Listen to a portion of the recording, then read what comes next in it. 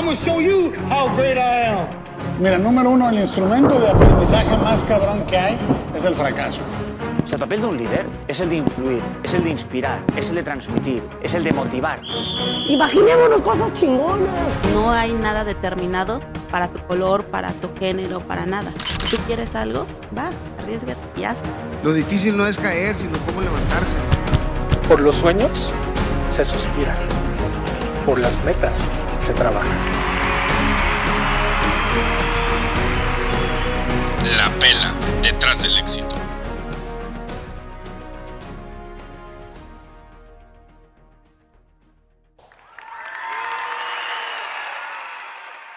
¿Qué tal? ¿Qué tal? Muy buenos días. Muchas gracias por estar con nosotros en un episodio más de su podcast de liderazgo y emprendimiento, La pela, detrás del éxito. Mi nombre es David Orona y estoy muy contento por el invitado que tenemos el día de hoy, un colega en la construcción, nada más y nada menos que el arquitecto Francisco Ibarra de IMATIVA Arquitectos. Arqui, si gusta aquí saludar. Buenos días. Gracias por la invitación.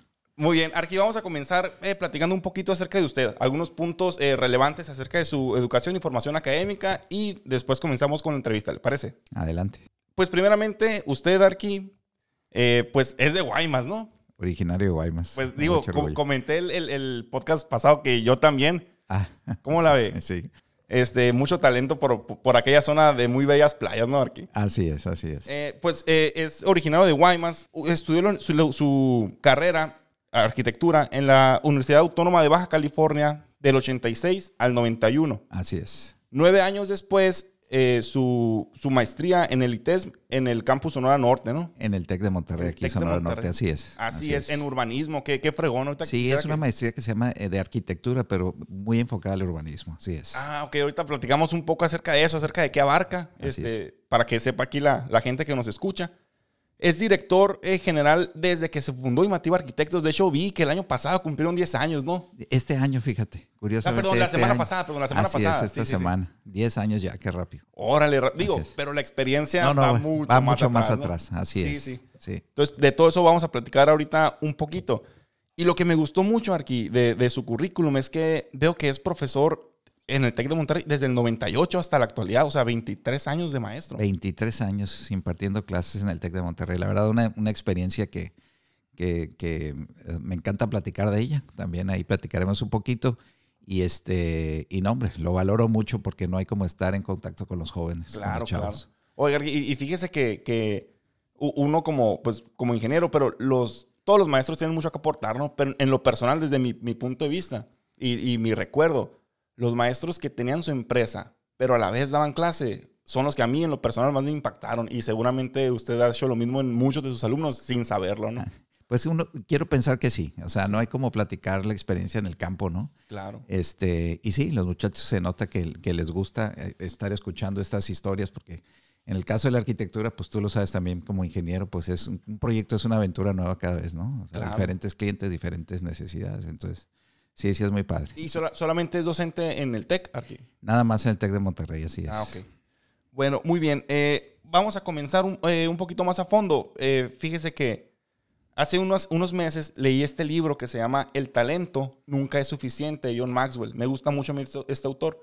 Y la premisa de este libro es que el talento, Arqui, vamos a hablar en términos un poquito constructivos, ¿no? Vamos a suponer que es una losa de azotea, ¿no? Que es un techo. Y un techo requiere un soporte, algo que lo soporte, no puede estar por sí mismo en el aire, ¿no? Ajá. Entonces, el talento es un techo y requiere columnas, que en este caso, las columnas que sostienen el talento son la pasión, el enfoque, la iniciativa, la preparación, la práctica, la perseverancia, las relaciones, entre otras que cita el autor.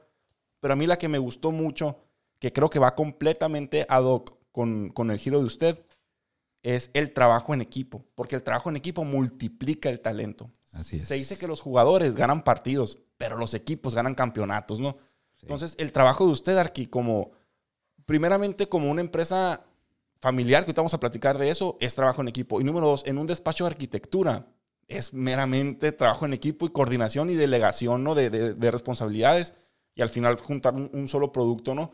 Entonces, de todo eso quiero que platiquemos ahorita.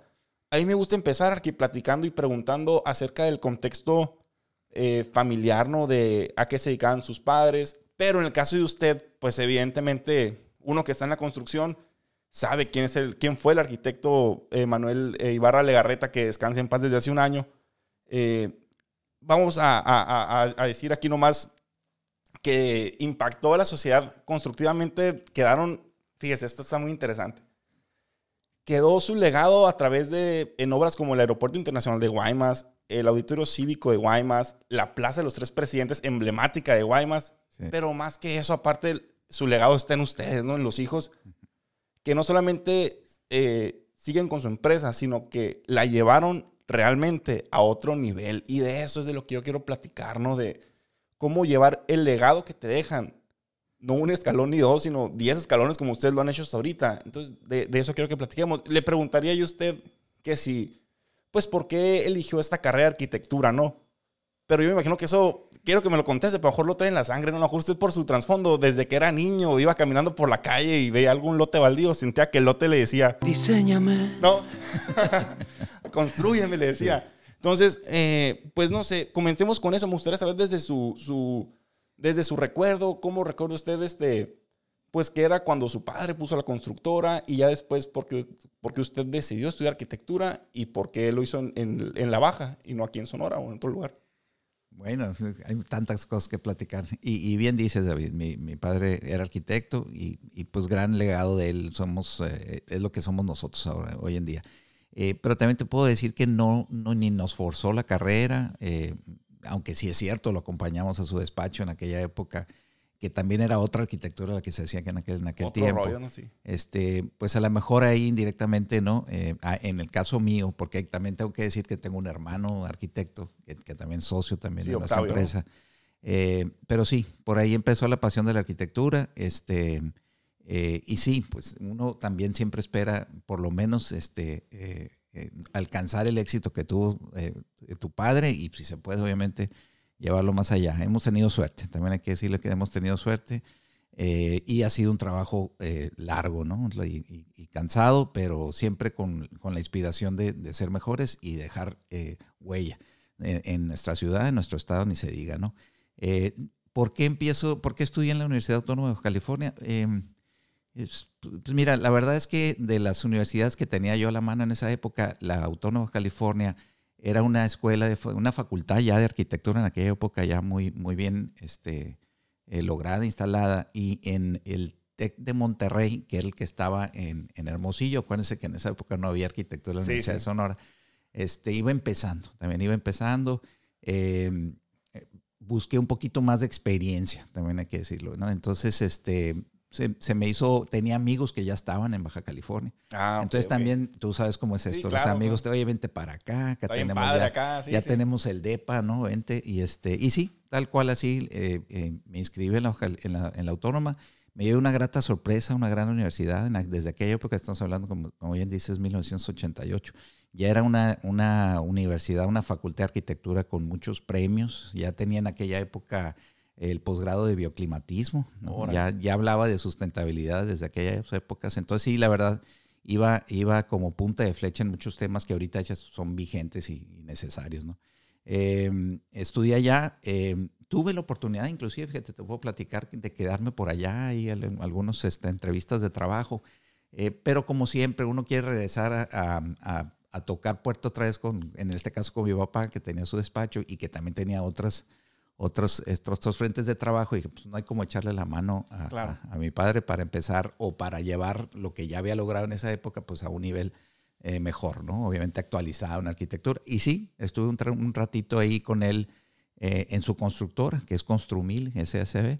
Y Construmil en aquella época construía como todos, más que cobrar proyectos, construías, ¿no? Claro. Entonces no faltaba el cliente que llegaba y te decía, oye, ¿me vas a construir? No me cobres el proyecto. Ahorita quiero hablar de eso porque todavía se encuentra con esa mentalidad. Y sobre todo en Sonora, ¿no? Porque te vas a otras ciudades grandes y allá se sabe que el proyecto se paga, ¿no? Pero aquí no. Así es. Fíjate. Y en aquella época, pues así como que rompiendo todo tipo de estereotipos en ese tema, empezamos, fíjate, qué chistoso, al año y medio que estuve con él en la constructora, me quise probar como arquitecto sin trabajar para mi padre y ver si es cierto que estaba bien hecho y que podía realmente aportar. Entonces decidí venirme a Hermosillo en el 93, creo que llegué por aquí, después de haber estado año y medio en Guaymas.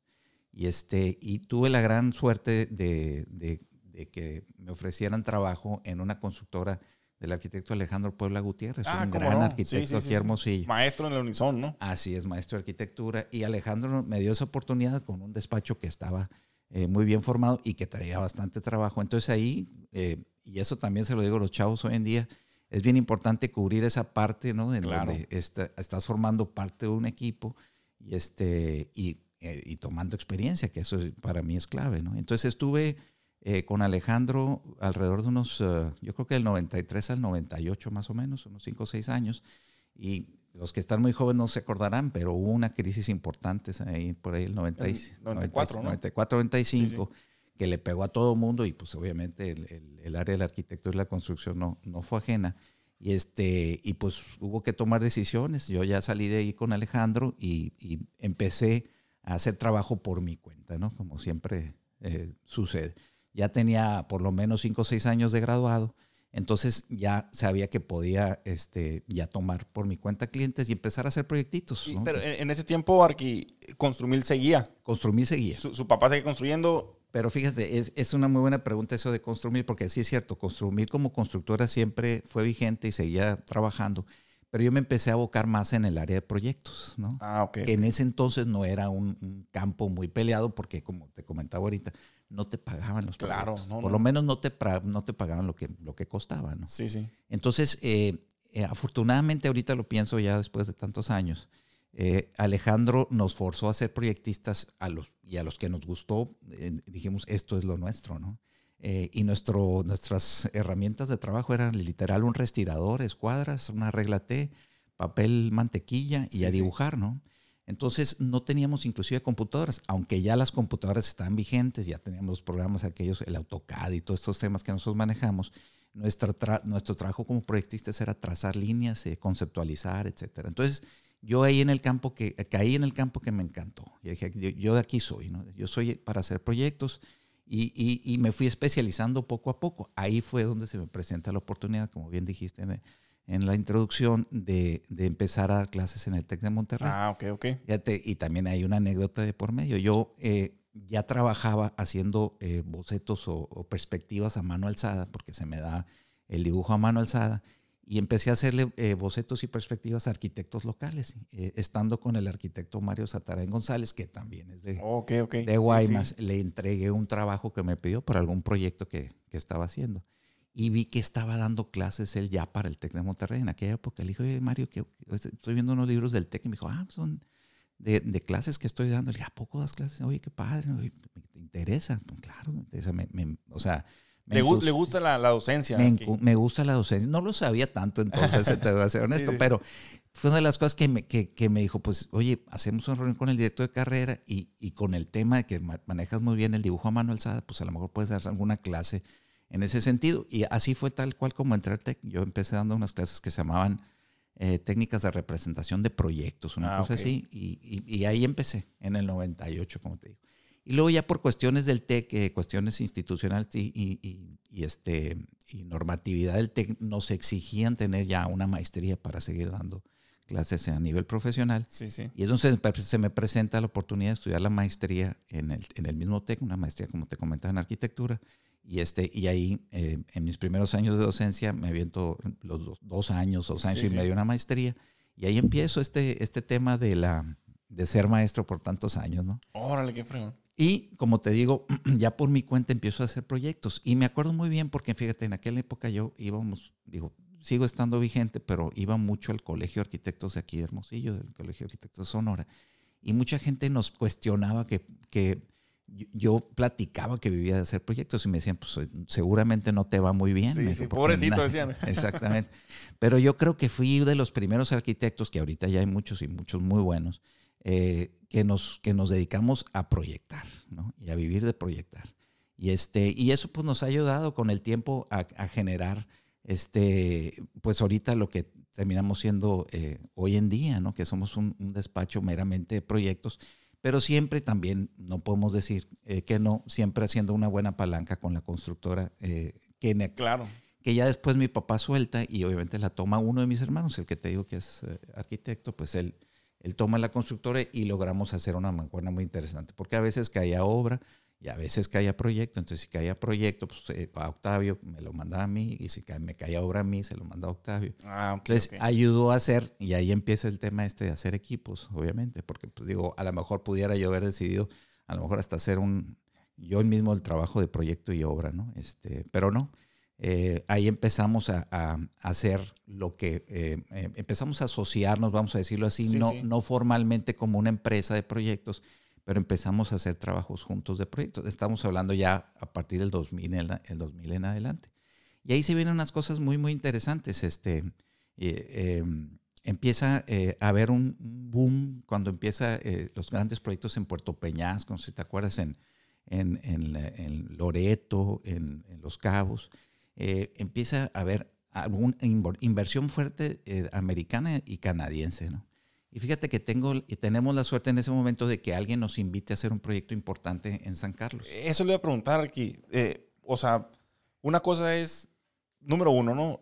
Romper la barrera de vender un proyecto y no es un proyecto de una remodelación de una fachada, ¿no?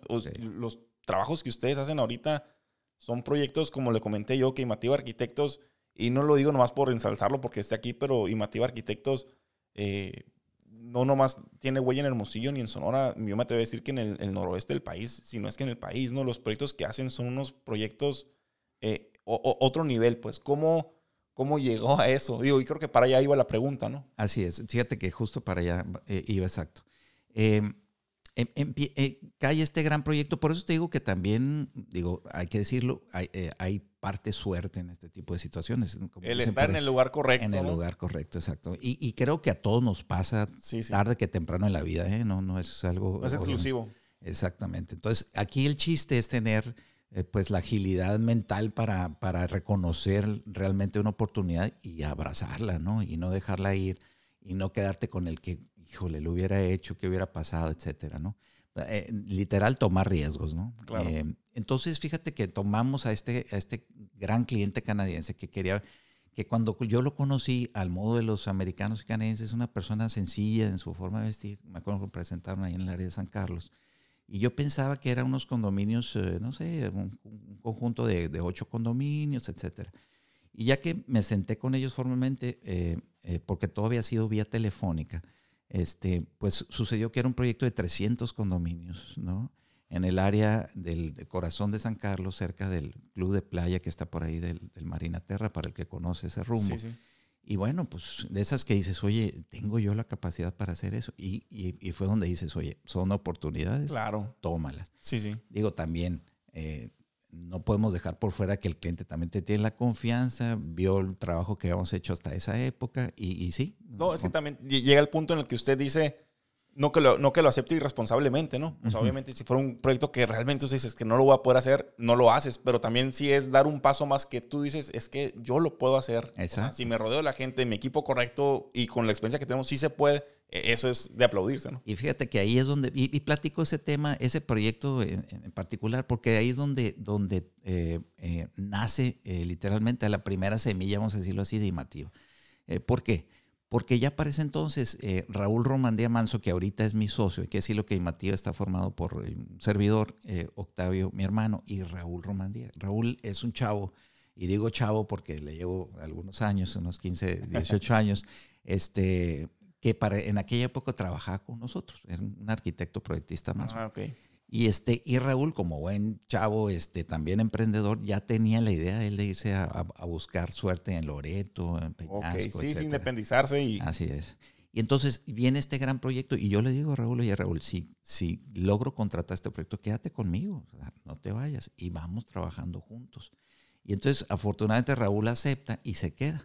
Y empieza esa relación de trabajo, estamos hablando, te digo, 2004, 2005, y con eso empezamos a hacer ya lo que es un despacho de proyectos. En aquella época nosotros somos el Grupo IS por Ibarra Talento, sí, me imaginé. Y en donde, aunque no era una asociación muy formalmente, digamos, armada, pues ya involucramos a Construmil, esta área de proyectos, y una empresa transportista que mi papá también tenía. en esa época. Entonces era grupo IS y ya empezó todo. Y ya ahora sí con un grupo de trabajo invitamos otros arquitectos a trabajar y te digo, teníamos que darle frente a este gran proyecto muy formal, de mucha inversión, en donde tuvimos que presentar al cliente en aquella época con el gobernador Eduardo Burz Castelo. En fin, grandes ligas quizás en muy poco tiempo, ¿no? Para el tipo de proyecto, ¿no? Entonces sí, como bien dices, un reto a tomar el toro por los cuernos y a decir sí puedo, ¿no? Eso era lo más importante, ¿no? Luego, a partir de eso ya se van consolidando los proyectos. También hay que decirlo, hay un mini boom ahí también de proyectistas ahí muy buenos. Con los ¿En qué año más o menos se dio ese 2006, 2007, por ahí. Ya comenzaron varios despachos de arquitectura. Despachos de arquitectura muy buenos. Ya había algunos otros, no se diga. Y fíjate que eso lo recuerdo con mucho gusto. Me empiezo a topar con arquitectos como Alejandro Puebla ya compitiendo por proyectos. Digo, qué padre eso, qué ¿no? Padre, yo salí ¿no? de aquí y ahorita estamos más o menos en la misma página. Y también lo digo también de frente, siempre muy agradecido con la oportunidad que Alejandro me dio en su época porque pues aprendí mucho, ¿no? Y creo que y eso es, fíjate, son de las cosas que rescato de aquella época y trato yo de implementar ahorita con los muchachos que llegan a tocar la puerta de mi oficina. O sea, te encanta ver esas ganas de aprender y de dar todos. Y usted está consciente, digo, independientemente de este nuevo socio que ustedes tienen, bueno, en aquel entonces nuevo, ¿no? Que hay gente que entra al despacho con hambre de aprender y abrirse camino y válido, ¿no? No, y aportar, también hay que decir, ¿no? Hay aportar. Entonces te digo, eso fue 2007, 2008, empezamos a hacer algunos proyectos de casas ya a nivel residencial aquí localmente, algunas oportunidades importantes y otra vez, creo que además de tu talento, algunos golpes de suerte en donde algún cliente te dice, oye, pues hazme la casa, una casa grande. Y nos empieza a ir bien, lo empezamos a lograr proyectos que quizás en aquella época, ahorita digo, queriendo hacer un poquito autocrítico, no trascendían más allá visualmente de que hacer una casa bien lograda, etcétera, ¿no? Pero pues eso también te da el ánimo de reinventarte y de hacer algo diferente, ¿no? Cuando empiezas a ver que sí puedes, ¿no? Y que, digo, nunca lo dudas, pues, pero cuando ya lo ves, en el caso de la arquitectura, eso es muy padre porque ya lo ves construido. Algo que visualizas en papel, pues de repente lo ves tridimensionalmente y sucede que lo puedes caminar, lo puedes tocar, etcétera, ¿no? Entonces nos anima a hacer cosas más importantes. Y ahí es donde ya empieza la cosita de que, oye, pues vamos haciendo ya formalmente un despacho de proyectos, para que ahora sí, con todos los poderes, podamos representar. En ese entonces, Arqui, anteriormente, antes de que pusiera el despacho así tal cual, me imagino pues tener alguna oficina, para no tener un equipo tan bien integrado todavía. No, fíjate, por eso platico mucho el proyecto de los canadienses, porque ahí fue donde empecé a armar, y todavía es una anécdota que platicamos interiormente, que cuando me cae este gran proyecto, y diga, es feo hablar de números así, y sobre todo a la distancia, pero era un proyecto que puede haber costado en aquella época $1 millón. Entonces, imagínate nomás lo que para uno representa siendo responsable en que te tienes que tener el equipo adecuado. Entonces ahí, fíjate, cuando contraté, éramos Raúl y otras 2 personas más. Yo y una persona más. Éramos 3 personas más. Pero cuando ya vimos que teníamos que tener, obviamente, la infraestructura, el espacio para recibir a los clientes que venían una vez al mes desde Canadá, entonces ahí empezamos a hacer un despacho, vamos a decir físicamente ya visual, en donde lo podías ya sentir.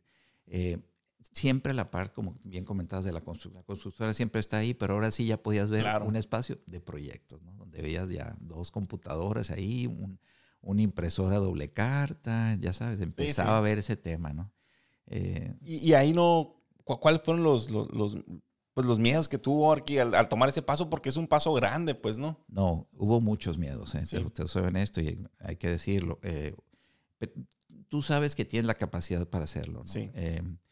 Hubo, y también hay que reconocer, hubo errores también que se tomaron, porque pues, obviamente un contrato tan grande tendría que haber estado muy bien revisado. Hubo muchas cosas que se quedaron en el aire por querer Sí, por querer amarrar y crecer, ¿no? Entonces ya sabes, como dicen por ahí, aprendí mucho con ese proyecto, ¿no? Claro, sí. Obviamente muchas cosas muy buenas, otras cosas no tanto, pero pues digo, son esas partes del aprendizaje que todos tenemos que pasar y a veces nos tenemos que dar coscorrones ahí en la pared. Claro.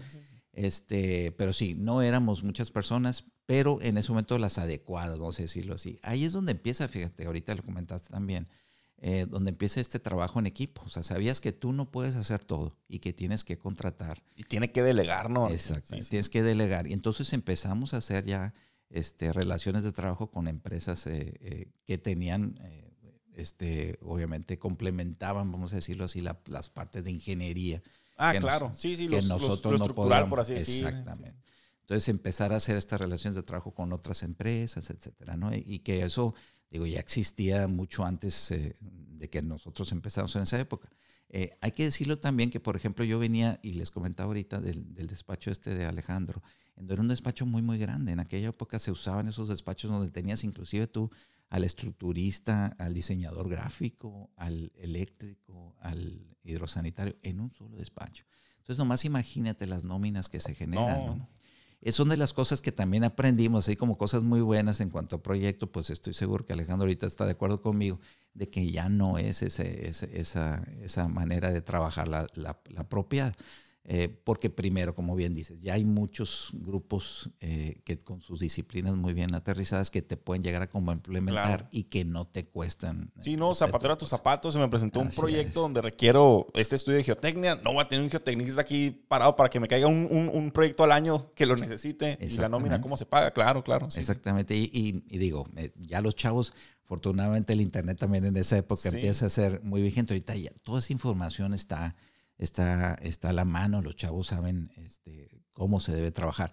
Inclusive en las escuelas se platica ya mucho este tema. Antes tú salías y todavía ya no tanto, pero al principio que salían mis primeras generaciones me hablaban para decir, oye, profe, ¿cómo cobro esto? ¿No? Clásico, ¿cómo cobro un proyecto? Sí, ¿no? O sea, ¿cómo le justifico al cliente que esto es lo que cuesta? Que tú sabes, es bien difícil. Y sobre todo eso, yo creo que porque a diferencia de una construcción dicen, bueno, pues me estás cobrando tanto, pero aquí la estoy viendo físicamente construida. Pero tú me quieres cobrar tanto por un dibujo. Bueno, no es un dibujo, ¿no? Pero el cliente es como el valor de los seguros, que son valores intangibles, ¿no? Sí, híjole, fíjate que yo creo que ese da tema para otra sesión completa. Completamente. Te voy a decir por qué. Porque la parte de la creatividad, como bien dices, no es algo medible, ¿no? Claro. Pero que tiene un costo muy, muy importante, ¿no? O sea, si todo fuera dibujar planos, y no de mérito al que se dedica a eso, hay mucha gente muy buena para dibujar, o sea, que saben maquilar, como dicen planos. Pero la parte de la creatividad, esa no la puedes dejar Esa es la fuera, buena, ¿no? sí. Y esa es la que tú realmente cobras, ¿no? Y que claro, con el tiempo, como va pasando y las obras que vas dejando, que también esa es otra cosa muy importante, tienes que ir dejando obras físicas, no todo en papel. Así es. Sí. Eso ayuda, pues obviamente, a respaldar tu trabajo y la gente pues te va teniendo más confianza, ¿no? Y así es como empezamos, ¿no? Digamos que teniendo ese respaldo de ya obras construidas. Y sí, también, ¿por qué no decirlo? El nombre de mi papá, como lo que había logrado en su momento, nos ayuda a animarnos a hacer algo diferente y novedoso, ¿no?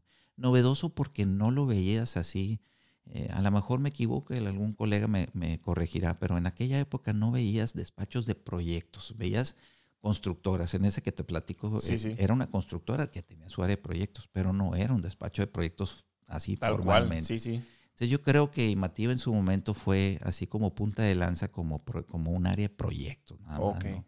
Y te digo, volado, porque así como te digo, seguimos todavía a veces batallando para darle, convencer al cliente del peso que tiene pagar un proyecto, ¿no? Olvídate bien pagar, ¿no? De pagar un proyecto, así es.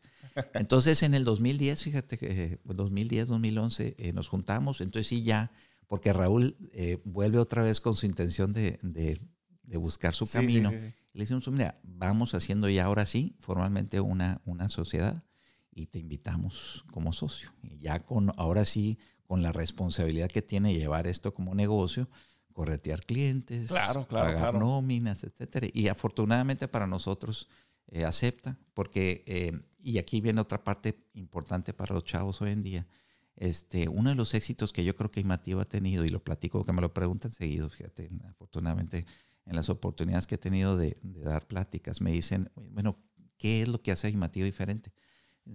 Yo creo que sí ayudó mucho, primero, decidir hacerte de un socio, de compartir, ya sabes, claro.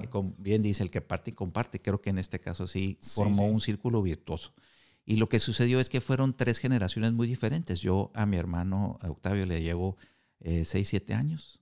Y Octavio a Raúl le lleva otros 6, 7 años. Órale, ¿no? órale. Sí, somos 3 generaciones diferentes. Entonces, 3 ideas diferentes. 3 cabezas completamente diferentes, ¿no? Y grupos, digamos, de influencia diferentes. Sí. Y creo que ayudó mucho. Entonces, yo, obviamente, a los clientes quizás un poquito más maduros, con un poquito más nivel. Octavio con los chavos de su edad, donde ya son empresarios, claro, que ya traen para invertir. Y Raúl con los jóvenes estudiantes que vienen con toda la buena vibra. Que traen todo el ánimo de hacer algo diferente, etcétera. Entonces, creo que se formó literal un círculo virtuoso que ha hecho de IMATIVA lo que hemos logrado hasta ahorita, ¿no?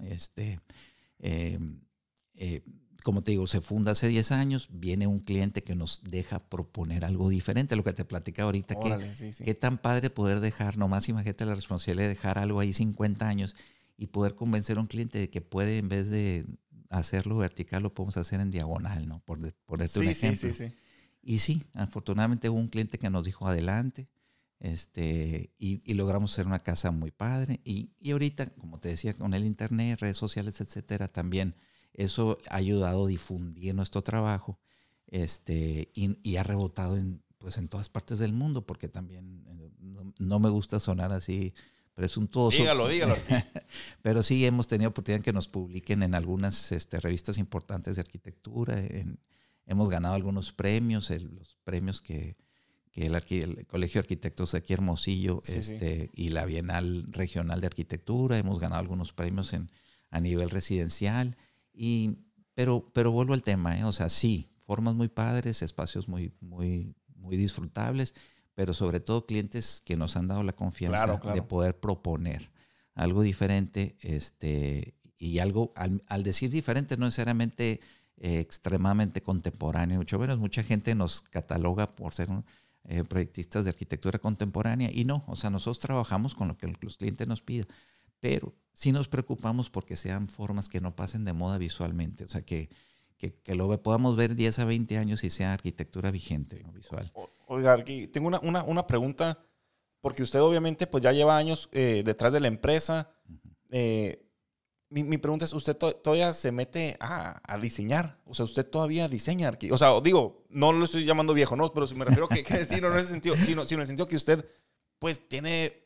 Su chamba es conseguir chamba, la verdad. Sí. Pues la chamba del director general es conseguir el trabajo, supervisar. Pero mi pregunta es si usted todavía se pone ahí ¿sabes qué? Esto es un primer diseño y de aquí partan. O sea, ¿todavía lo hace? Sí. Yo creo que todavía no puedo darme yo el lujo de no diseñar. Tengo que diseñar. Y aparte los clientes esperan que tú le tires rayas, pues, ¿no? Sí, claro. Está bien delegar, pero tú tienes que tirarle rayas y entender. Y sí, el que me conoce me puede encontrar en un café tirando rayas en una hoja de papel. Órale.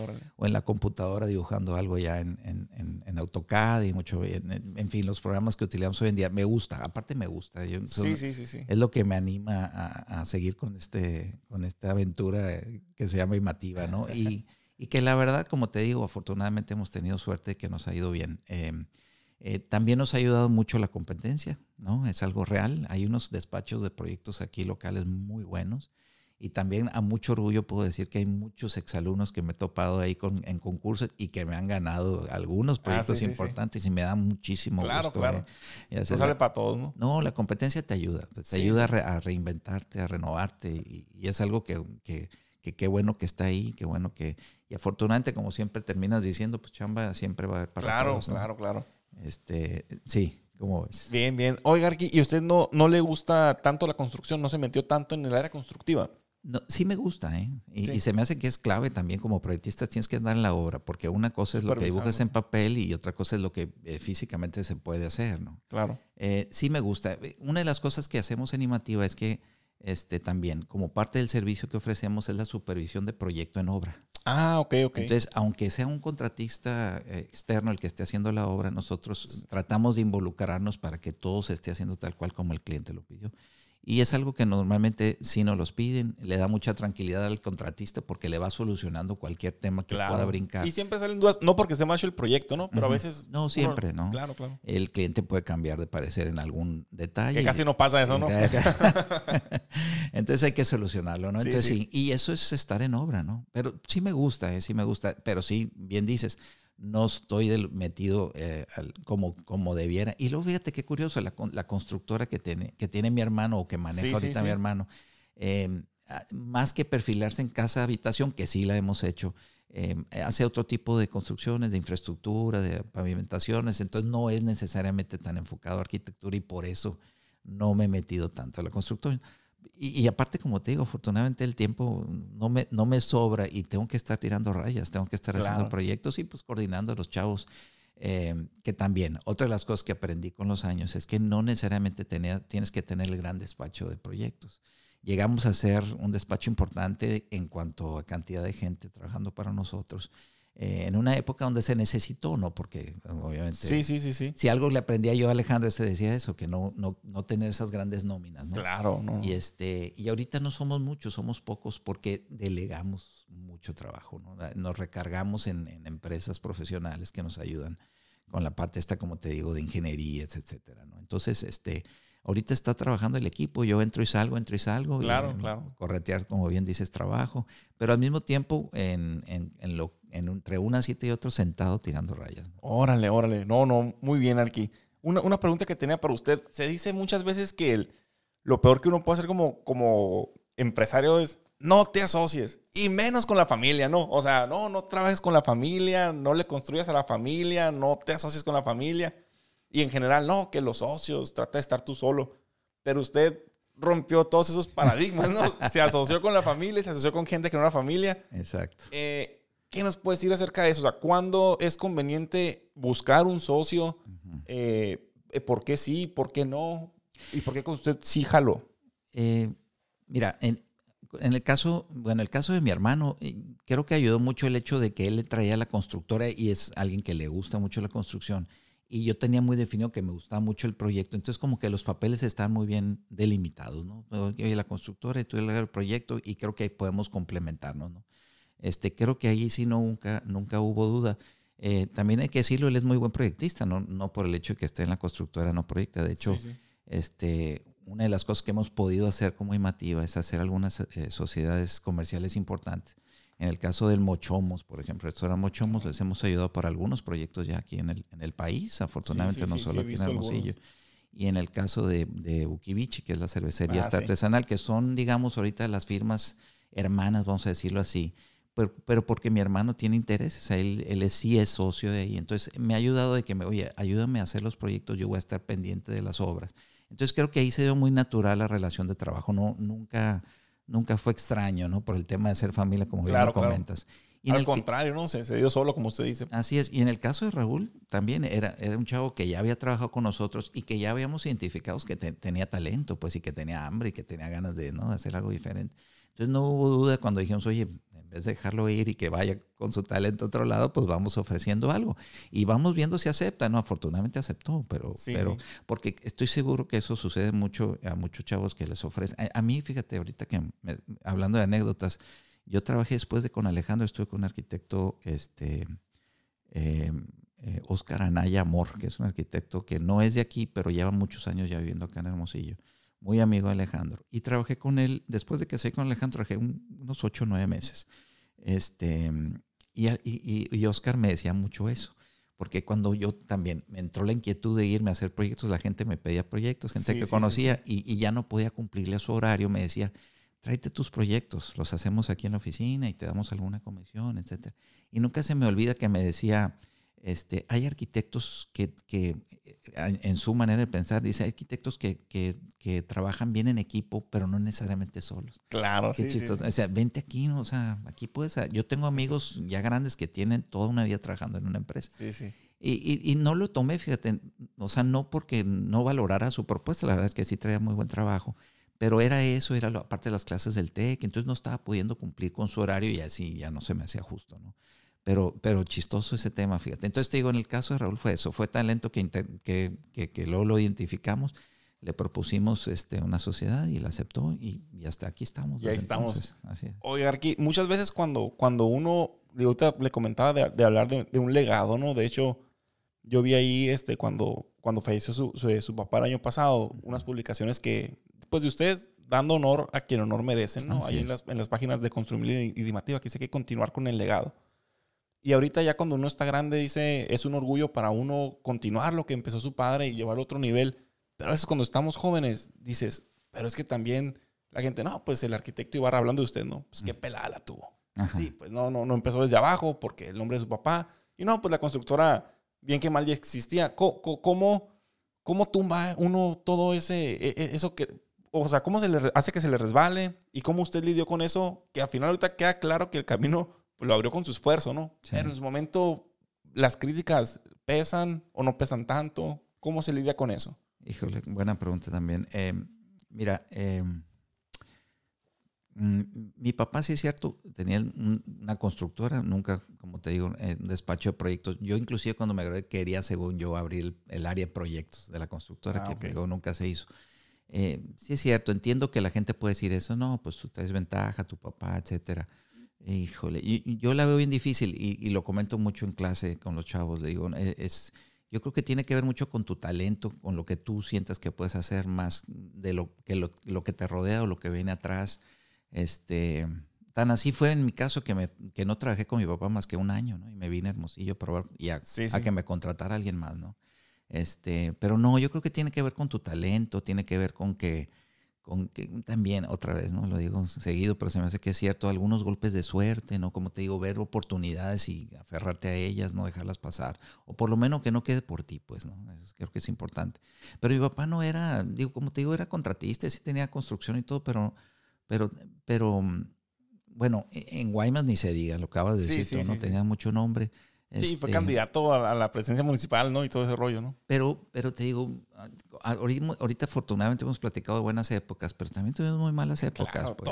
si no tienes malas épocas, no eres contratista, exactamente, ¿no? Pues y no, o sea, no te puedo decir, oye, no, pero porque está mi papá ahí. No, la verdad es que, digo, hemos tenido subes y bajas, ¿no? Y como le digo ahorita a los chavos, ahorita está el tema de la pandemia y tienen, pues, obviamente muchos temores, ¿no? De qué va a pasar, etcétera.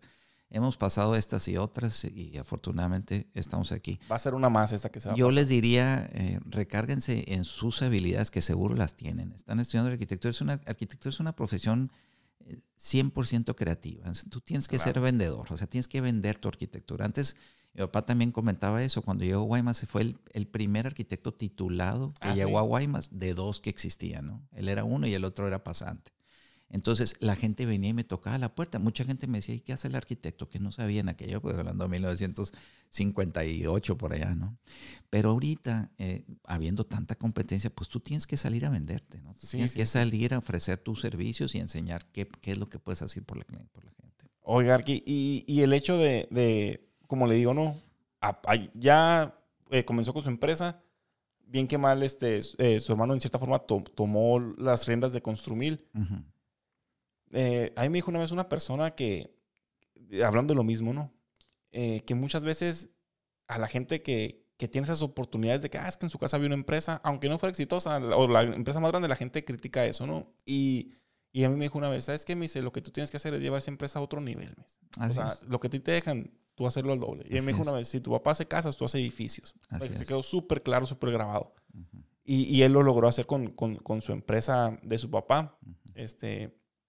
Y eso es lo que ustedes han hecho. ¿En qué momento usted dijo, no, digo, yo sé que pues es humilde usted y a lo mejor no lo va a hacer tal cual, pero en qué momento dijo, ya la estamos haciendo, ya estamos subiendo de nivel? ¿Fue con los condominios o fue con otra obra más grande que dijo, cabrón, ya volteas para atrás? Porque es muy, no te das cuenta a veces todo lo que avanzaste hasta que de repente, cabrón, ¿en qué momento tengo 11 arquitectos aquí en el despacho y traemos tantos estos proyectos? Sí. ¿En qué momento usted volteó para atrás y dijo, ahí vamos, ¿no? O sea, ya estamos pasando una línea. Sí, es cierto lo que dices. Uno no quiere autoaplaudirse. Yo no soy así, bien dices, son más en ese sentido. No me gusta echarme demasiadas porras. Sin embargo, tampoco, yo creo que sí vale una palmadita en la espalda, porque sí la gente ha reconocido, o revistas, te decía ahorita, nos han publicado en revistas importantes como el Arquitecto Digest, que es una revista a nivel internacional, algunos proyectos, o sea, no uno solo. Entonces, el que le entiende la arquitectura dice, oye,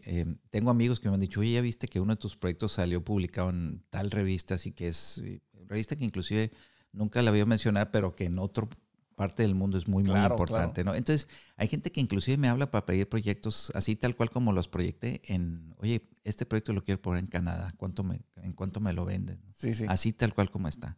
Entonces, ahí dices, oye, pues, digo, sí se está reconociendo lo que estamos haciendo. Nos atrevimos a proponer y la gente lo está reconociendo. Y qué bueno, digo, y no se diga pues los premios estos que te decía, bienales de arquitectura, que también es un reconocimiento al trabajo en equipo, al esfuerzo, al no conformarte con hacer, ya sabes, algo medianero, sino vamos proponiendo algo diferente. Pues, y que, insisto, yo sé que todos los arquitectos lo hacen, hemos tenido la suerte que hay clientes que nos han confiado eso.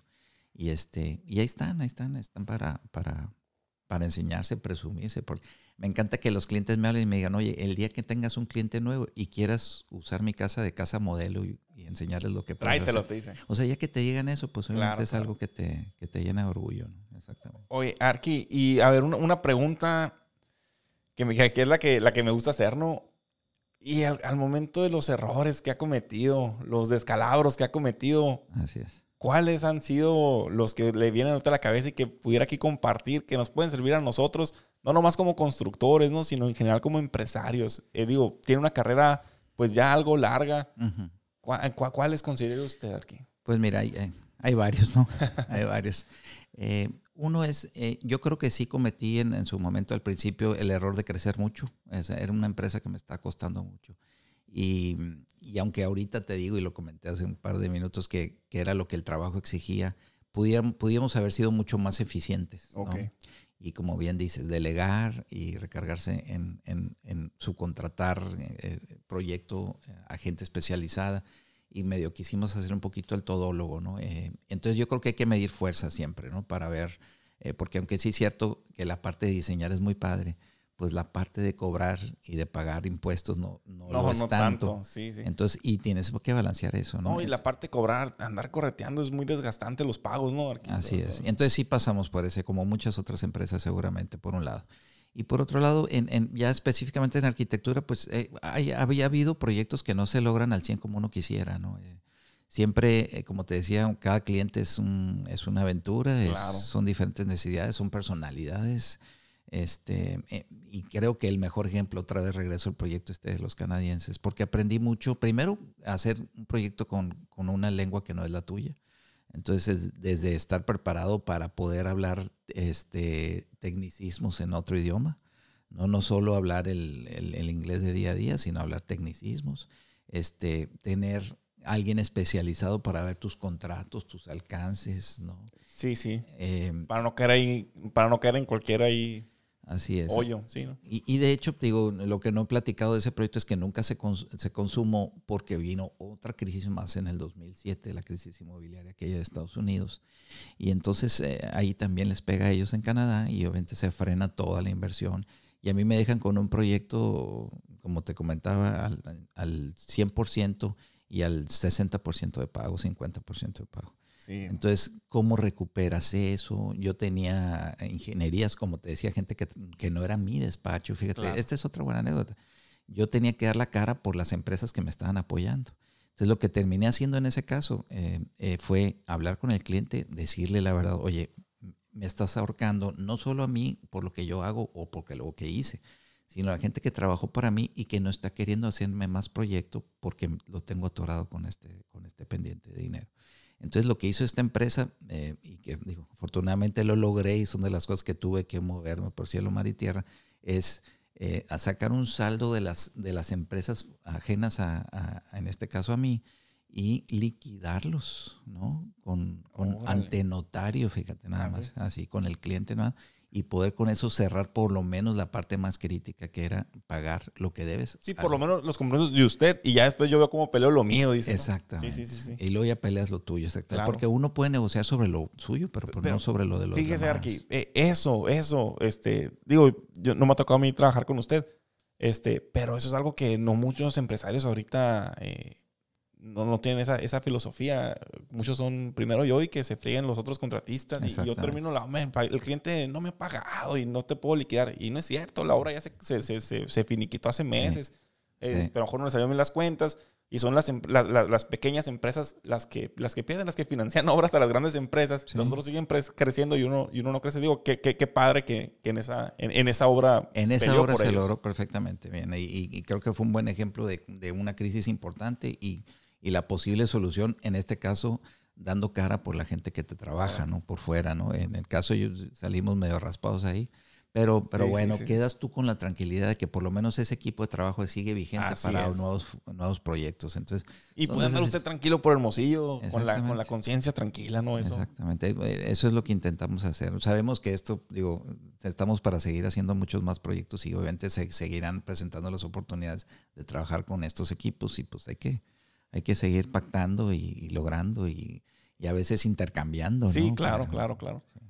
Fíjese aquí en lo que usted mencionaba ahí de que se llenó de gente más.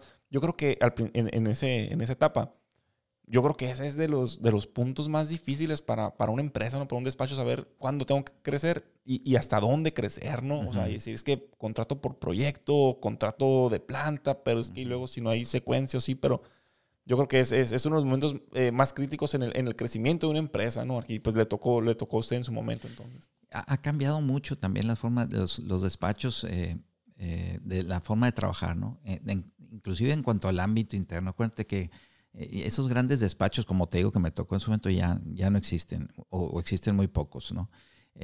Ahorita es mucho, por ejemplo, ahorita te puedo platicar que estamos en un espacio compartido, ¿no? Estamos trabajando en un coworking, que son los nuevos estos edificios en donde compartes salas de juntas, compartes recepcionistas, compartes, ya sabes. Porque se da cuenta que con eso saca la chamba. Exactamente. Y no le cuesta lo que le cuesta. Sí.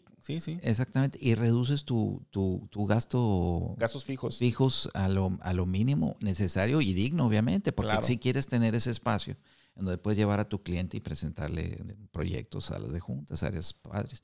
Entonces, afortunadamente, fíjate, todo ese giro que se está dando es porque las empresas que te brindan estos servicios pues están dando cuenta que se necesita eficientar hasta eso, pues, ¿no? Claro, pero fíjese que ahí, por ejemplo, yo sí vi que estaban allá para salir a Nogales, ¿no? Sí, ahí tenemos el área de la constructora, está ahí, el área de proyectos también, estamos ahí en el proceso de mudarnos para allá, aunque ya tenemos el espacio físico. Todavía no estamos ahí físicamente, pero sí el plan es movernos para allá. Pero ahorita en el tema pandemia, tomamos la buenísima decisión también, ahí te digo, hay que decirlo, de movernos a un coworking y ahora sí que protegernos junto con otras empresas y compartir gastos. Y fíjese, pero usted inteligentemente con la cabeza fría toma esas decisiones. Uh-huh. Y yo creo que también, fíjese, a lo mejor otra persona, no, pues que tengo esta empresa, ¿qué va a decir la gente si dejo y nomás por el qué dirá la gente? No, voy a seguir pagando mi renta de 30,000 pesos. No. A ver cómo le hago. O sea, pero digo, usted, siendo el arquitecto Ibarra de IMATIVA Arquitectos, yo no tengo que aparentar nada y la cosa se pone cabrona para todos. Mi decisión correcta es hacer esto. Y qué fregón, no sabía eso. Sí, fíjate que así es. Nos recargamos también un poquito como dices tú, en el nombre y sabemos que los clientes ahorita sí nos pueden ir a buscar, pues más que estar en un lugar vigente donde nos vean. Pues ya tenemos lo que tenemos ahorita y bueno. Sí. Y luego pues ahorita también las redes sociales son las que te están jalando muchos clientes, mucha información, ¿no? Ya te marcan y te dicen, no, es que vi un proyecto en Instagram que me encantó y quiero que así, tal cual. No es de que, oye, me recomendó un compadre, que todavía sucede, pero cada vez menos. Pero fíjese que mi pregunta era esa, Arqui, para usted, por el tipo de proyecto que usted hace, como comentamos, que no son proyectos sin hacer menos los proyectos chicos que también pues son chamba, pero usted ya hace otro tipo de proyectos. O sea, el diseño que usted diseña ya es otro tipo de residencia en la playa, de edificios, Nearsoft, todo ese rollo, ¿no? Así es. Pero a ustedes sí o sea, hay gente que ve sus trabajos en internet y sí hacen el proyecto así con ustedes, Arqui. Sí, tal cual, así me llegan relativamente seguido gente que ve imágenes en alguna red social o en alguna publicación, como te comentaba. Sí. Y sí, nos buscan, oye, me gusta lo que estás haciendo, me gustaría tener una plática, la posibilidad de un proyecto. Y luego, otra vez, con el tema del internet, pues ahora sí ya puedes proyectar en cualquier parte, pues casi del mundo, ¿no? Te puedo decir que sí hemos hecho proyectos en Canadá, por ejemplo. Hay gente que nos contrata por hacer un anteproyecto. Sabemos que no podemos hacer un ejecutivo, incluyendo ingenierías por normatividad, pero sí hemos mandado proyectos a Canadá, por ejemplo, de casas habitación. En la Ciudad de México hemos hecho algunos proyectos. Como te digo, el tema Mochomos, ya tenemos proyectos en Querétaro, y todo es a través, ya sabes, de internet y reuniones a distancia, etcétera. Ya no es eso de que, oye, ¿cuánto me vas a cobrar el sobrecosto por el hecho de que esté en Querétaro, Ciudad de México? No hay sobrecosto, es la misma. Dame las dimensiones del terreno y a lo mejor negociamos tú y yo los 2, 3 viajes que tengamos que hacer por visitar el sitio, etcétera. Pero no, o sea, no hay nada ahí extra, ¿no? Y sí, cada vez más por redes sociales. Oiga, Arqui, ¿y cuál es su proyecto que más le ha gustado? ¿Tiene algún proyecto favorito? Fíjate que afortunadamente, como te digo, aunque mucha gente nos busca por el proyecto residencial, tenemos comercial y algo institucional ahí para gobierno, pero en todos tengo alguno favorito, ¿no? Hay una casa que me gusta mucho que hicimos en el área de Vista Marina, en San Carlos, que la hicimos para un abuelo, ¿no? El cliente era un abuelo, una señora mayor ya de 75, 80 años, y que me decía, oye, esta casa es para mis hijos y para mis nietos. Entonces, apúrate, me dijo, porque quiero disfrutarla. Y muy padre, porque hubo oportunidad desde la primera línea a entregarle las llaves de su casa para merecerse una Semana Santa, me acuerdo perfectamente bien. Y me inspiró mucho, me dio mucho gusto que pudimos darle ese sueño. La siguen disfrutando ahorita, él está ahí todavía con sus nietos. Por ahí tenemos una foto donde va entrando a la casa y los nietos con él, ya sabes, al área de la terraza. Sí. Y son esas cosas que te quedan muy, muy padres en la mente y que logras a través de ellos un sueño propio, ¿no? Eso se me hace muy padre. En el caso de residencial, hemos tenido también mucha suerte de trabajar con Fundación Esposo Rodríguez aquí en Hermosillo y a través de ellos hacer proyectos como IMATIVA, por ejemplo. A mí me tocó trabajar en esa construcción, fíjate. ¿Ah, sí? Y ahí fue cuando yo conocí IMATIVA Arquitectos. IMATIVA, ¿quién es eso? Y luego entré a ver, en aquel entonces creo que era puro Facebook, lo que sea. Sí. Órale, qué fregón. Sí, no, y a partir de eso, fíjate, sí, hicimos una relación con la empresa Nearsoft y ya además de, fuera de fundación, vamos a decirlo así, le hicimos proyectos en Chihuahua, Ciudad de México, a Nearsoft ya directamente. Porque hicimos una muy buena relación de trabajo con una empresa punta de lanza, no se diga en su ámbito que es sistemas y programación, pero nos dejó proyectar, que eso es lo que te comentaba. Nos dejó tipo Google, así, ¿no? Las oficinas juveniles, divertidas, abiertas. Fíjate, la anécdota de ese proyecto es que ellos convencieron a Fundación, que Fundación obviamente ellos viven de construir y rentar. Para poder dar estas becas que entregan a los chavos. Y obviamente cuidan el metro cuadrado de venta, ¿no? Ellos quieren vender pues porque quieren recuperar su inversión. Pues Nirso fue de las empresas que los convencieron de que los espacios comunes, abiertos, estaba comprobado que 2 empresas trabajando, obviamente cada una en su espacio, pero con espacios abiertos compartidos, eficientaban más su trabajo. Entonces eso lo cachó muy bien Fundación y logramos hacer proyectos mucho más abiertos con terrazas comunes, con espacios para comer. Entonces ya no era el metro cuadrado de venta, de renta, sino todo este complemento que les ayudó a tener ahorita el número de edificios que tienen. En ese parque industrial. No, ya son 4, creo. Ya son 4 edificios. Empezamos con uno y yo no. ¿Los 4 los han diseñado ustedes? Los 4 son de nosotros. Sí, muy padre. Sí, la verdad, muy padre. Oye, Arqui, una pregunta antes de pasar a unas preguntas un poquito más rápidas. No tengo información de esto y tengo la pregunta. ¿Ha diversificado usted fuera de la construcción, Arqui? O sea, ¿tiene negocio fuera de la construcción y arquitectura? No, fíjate que lo que tenemos nosotros fuera de arquitectura, bueno, no, porque finalmente es arquitectura. Tenemos el área de interiorismo, que fue algo que la gente nos estuvo pidiendo y pues se dio a fines y empezamos a hacer interiorismo también, ¿no? Que es un complemento de... pero no, o sea, fuera del ámbito, así que te puedo decir algo más radical, completamente diferente, no. Lo que dices tú, que es el dar clases, ¿no? A mí eso me encanta y eso es algo que disfruto mucho, ¿no?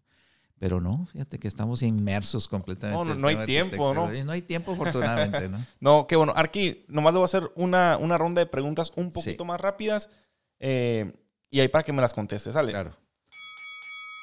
La primera vez aquí, el libro favorito o que le guste recomendar. Los pilares de la tierra. Me encanta. Tiene que ver con un constructor de catedrales, tiene que ver con arquitectura. Órale. Se los recomiendo a los chavos, muy padre. Perfecto. 3 virtudes que usted cree necesarias para un emprendedor. Alguien que va a comenzar, ¿no? Aquí.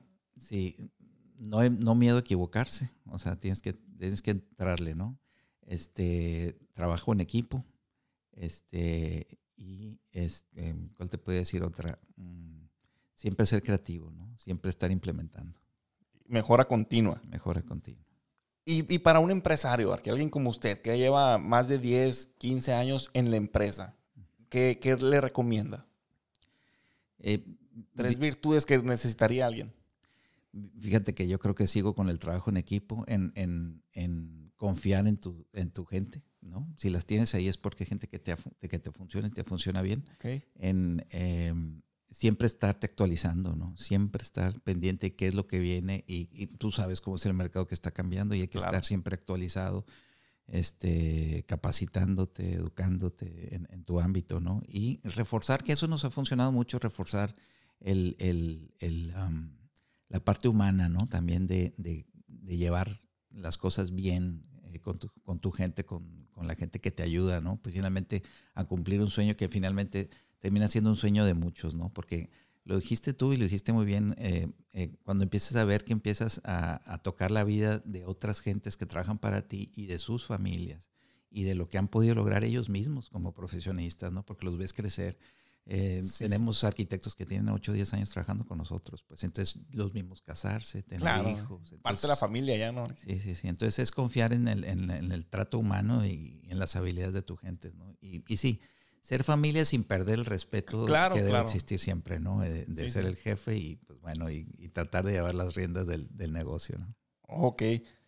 Ahora una pregunta que va más o menos con lo que le pregunté ahorita. Fuera de la construcción, ¿dónde le hubiera gustado incursionar? Fuera de la construcción. ¿Qué otra cosa se ve haciendo usted que le hubiera gustado, no? Buena pregunta. Fíjate que... Tiene cara de restaurantero, ¿no? No le hubiera gustado.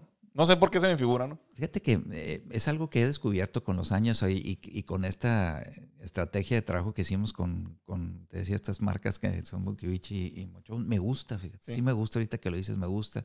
Me gusta el trato con la gente. Creo que puedo tener la paciencia para eso. Sí. Quizá por ahí hubiera sido entonces. Sí, claro. Ahora, una película inspiradora que a usted le guste. Que usted la vio y se quedó más de que, qué buena la trama. Que con un buen mensaje, oye, qué fregón este mensaje. ¿Tiene alguna que le venga ahorita a la mente? Híjole, tengo varias. O sea, sí, me gustan mucho las películas. Confieso que soy más de películas de ciencia ficción. Está bien. Sí, y de aventura, ¿no? Y novelesca. Pero, no sé, una película que me gusta, que no sé si responde exactamente a tu pregunta, es Forrest Gump, por ejemplo. Me gusta mucho porque maneja todo el círculo familiar, el círculo de alguien que pudieras pensar que no tenía todas las cualidades para lograr lo que logró. Y aunque sé que es ficticio, pero creo que inspira, ¿no? No, eso es el punto. Exactamente. Y aparte la relación que lleva con la historia, se me hizo muy interesante. Me gusta y la puedo ver 2 o 3 veces y no me enfado. Ok. Hay otra que quiera, digo, porque tiene varias, ¿no? No le viene otra a la mente. Híjole, ahorita a la mente esa es la única que se me ocurre. Ok, no, está bien. Ahora, ahorita platicamos un poquito acerca de eso. Y quiero tocar el tema, ¿no? Porque aquí lo tengo anotado. ¿Cuál es tu definición de suerte y qué opina de ella? Pues mira, yo creo que la suerte, obviamente cuando pasa, como te digo, hay que saberla, más que suerte son oportunidades. Tú no sabes si va a ser algo que va a ser afortunado para ti o no. Pero yo creo que tiene que ver mucho con salir, estar presente, provocar situaciones, ¿no? O sea, no es estar esperando que las cosas lleguen, ¿no? Entonces yo creo que mientras más puedas aprovechar el hecho de estar en diferentes situaciones en la vida, ¿no? Círculos sociales de todo tipo, ¿no? De trabajo, de hobbies, ¿no? Ahorita platicamos, tengo el hobby, por ejemplo, del motociclismo. Eso me ha enseñado o me ha traído muchas amistades que jamás, de otro tipo de relaciones de profesionistas. Sí, los hubiera conocido. Que no los hubiera conocido y que ahorita a través de la motocicleta pues puedes platicar con abogados, doctores, en fin, todo tipo de... Entonces yo creo que sí es importante buscar estos tipos de escapes en donde puedas crear círculos y que esos círculos te traigan, y que seguro, yo estoy seguro que así te traigan cosas buenas para ti, ¿no? Sí, tanto como amistad, como incluso trabajo. Como en general, trabajo, ¿no? Se ha dado que hay gente que me conoció ahí, que obviamente ya sabe lo que hago y me habla para... Entonces sí hay que provocar oportunidad, no podemos estar sentados a que te caigan, hay que ir a tocar puertas. Pues. Ahora aquí, la penúltima pregunta. El talento. El talento es importante y usted ha comentado, por ejemplo, la arquitectura es una carrera muy creativa, se requiere mucho talento y seguramente, como no, clásico, ¿no? Que una mamá ve un niño que, ay, qué bien dibuja, va a ser arquitecto, va a ser un muy buen arquitecto. Y uno está en clases y ves que, hey, este está empezado para arquitectura, para esta clase, va a ser muy buen arquitecto. O uno pone en la ingeniería, ¿no? Sin hacer menos a nadie ni más a otros, pero, no, este vato está empezado para cálculo 3, va a ser un ingenierazo bien fregón. Y ya cuando sales a la vida real, nada de eso importa. Entonces dices, bueno, ¿el talento importa o no importa? Entonces, ¿qué es lo que importa? Mira, yo creo que todos tenemos talentos. En el caso de la arquitectura, siempre pasa, sí es cierto. El que es que como él dibuja bien va a ser muy buen arquitecto. Ahorita, afortunadamente, la tecnología nos ha emparejado a todos. En el caso de arquitectura, muy cierto eso. Los programas se nivelan a los que podemos dibujar muy bien a mano. Pues ya hay un programa que hace la misma boceto que tú. Y aparte lo guarda, lo archiva, lo manda, ¿no? Vía correo, etcétera. Entonces, yo creo que el talento es un poquito o muchito experiencia, ¿no? Una vez que tienes experiencia, tú vas a ir descubriendo tus talentos. Y a lo mejor tu talento puede ser, si no es el boceto a mano, pues a lo mejor es tu expresión oral, es venderte.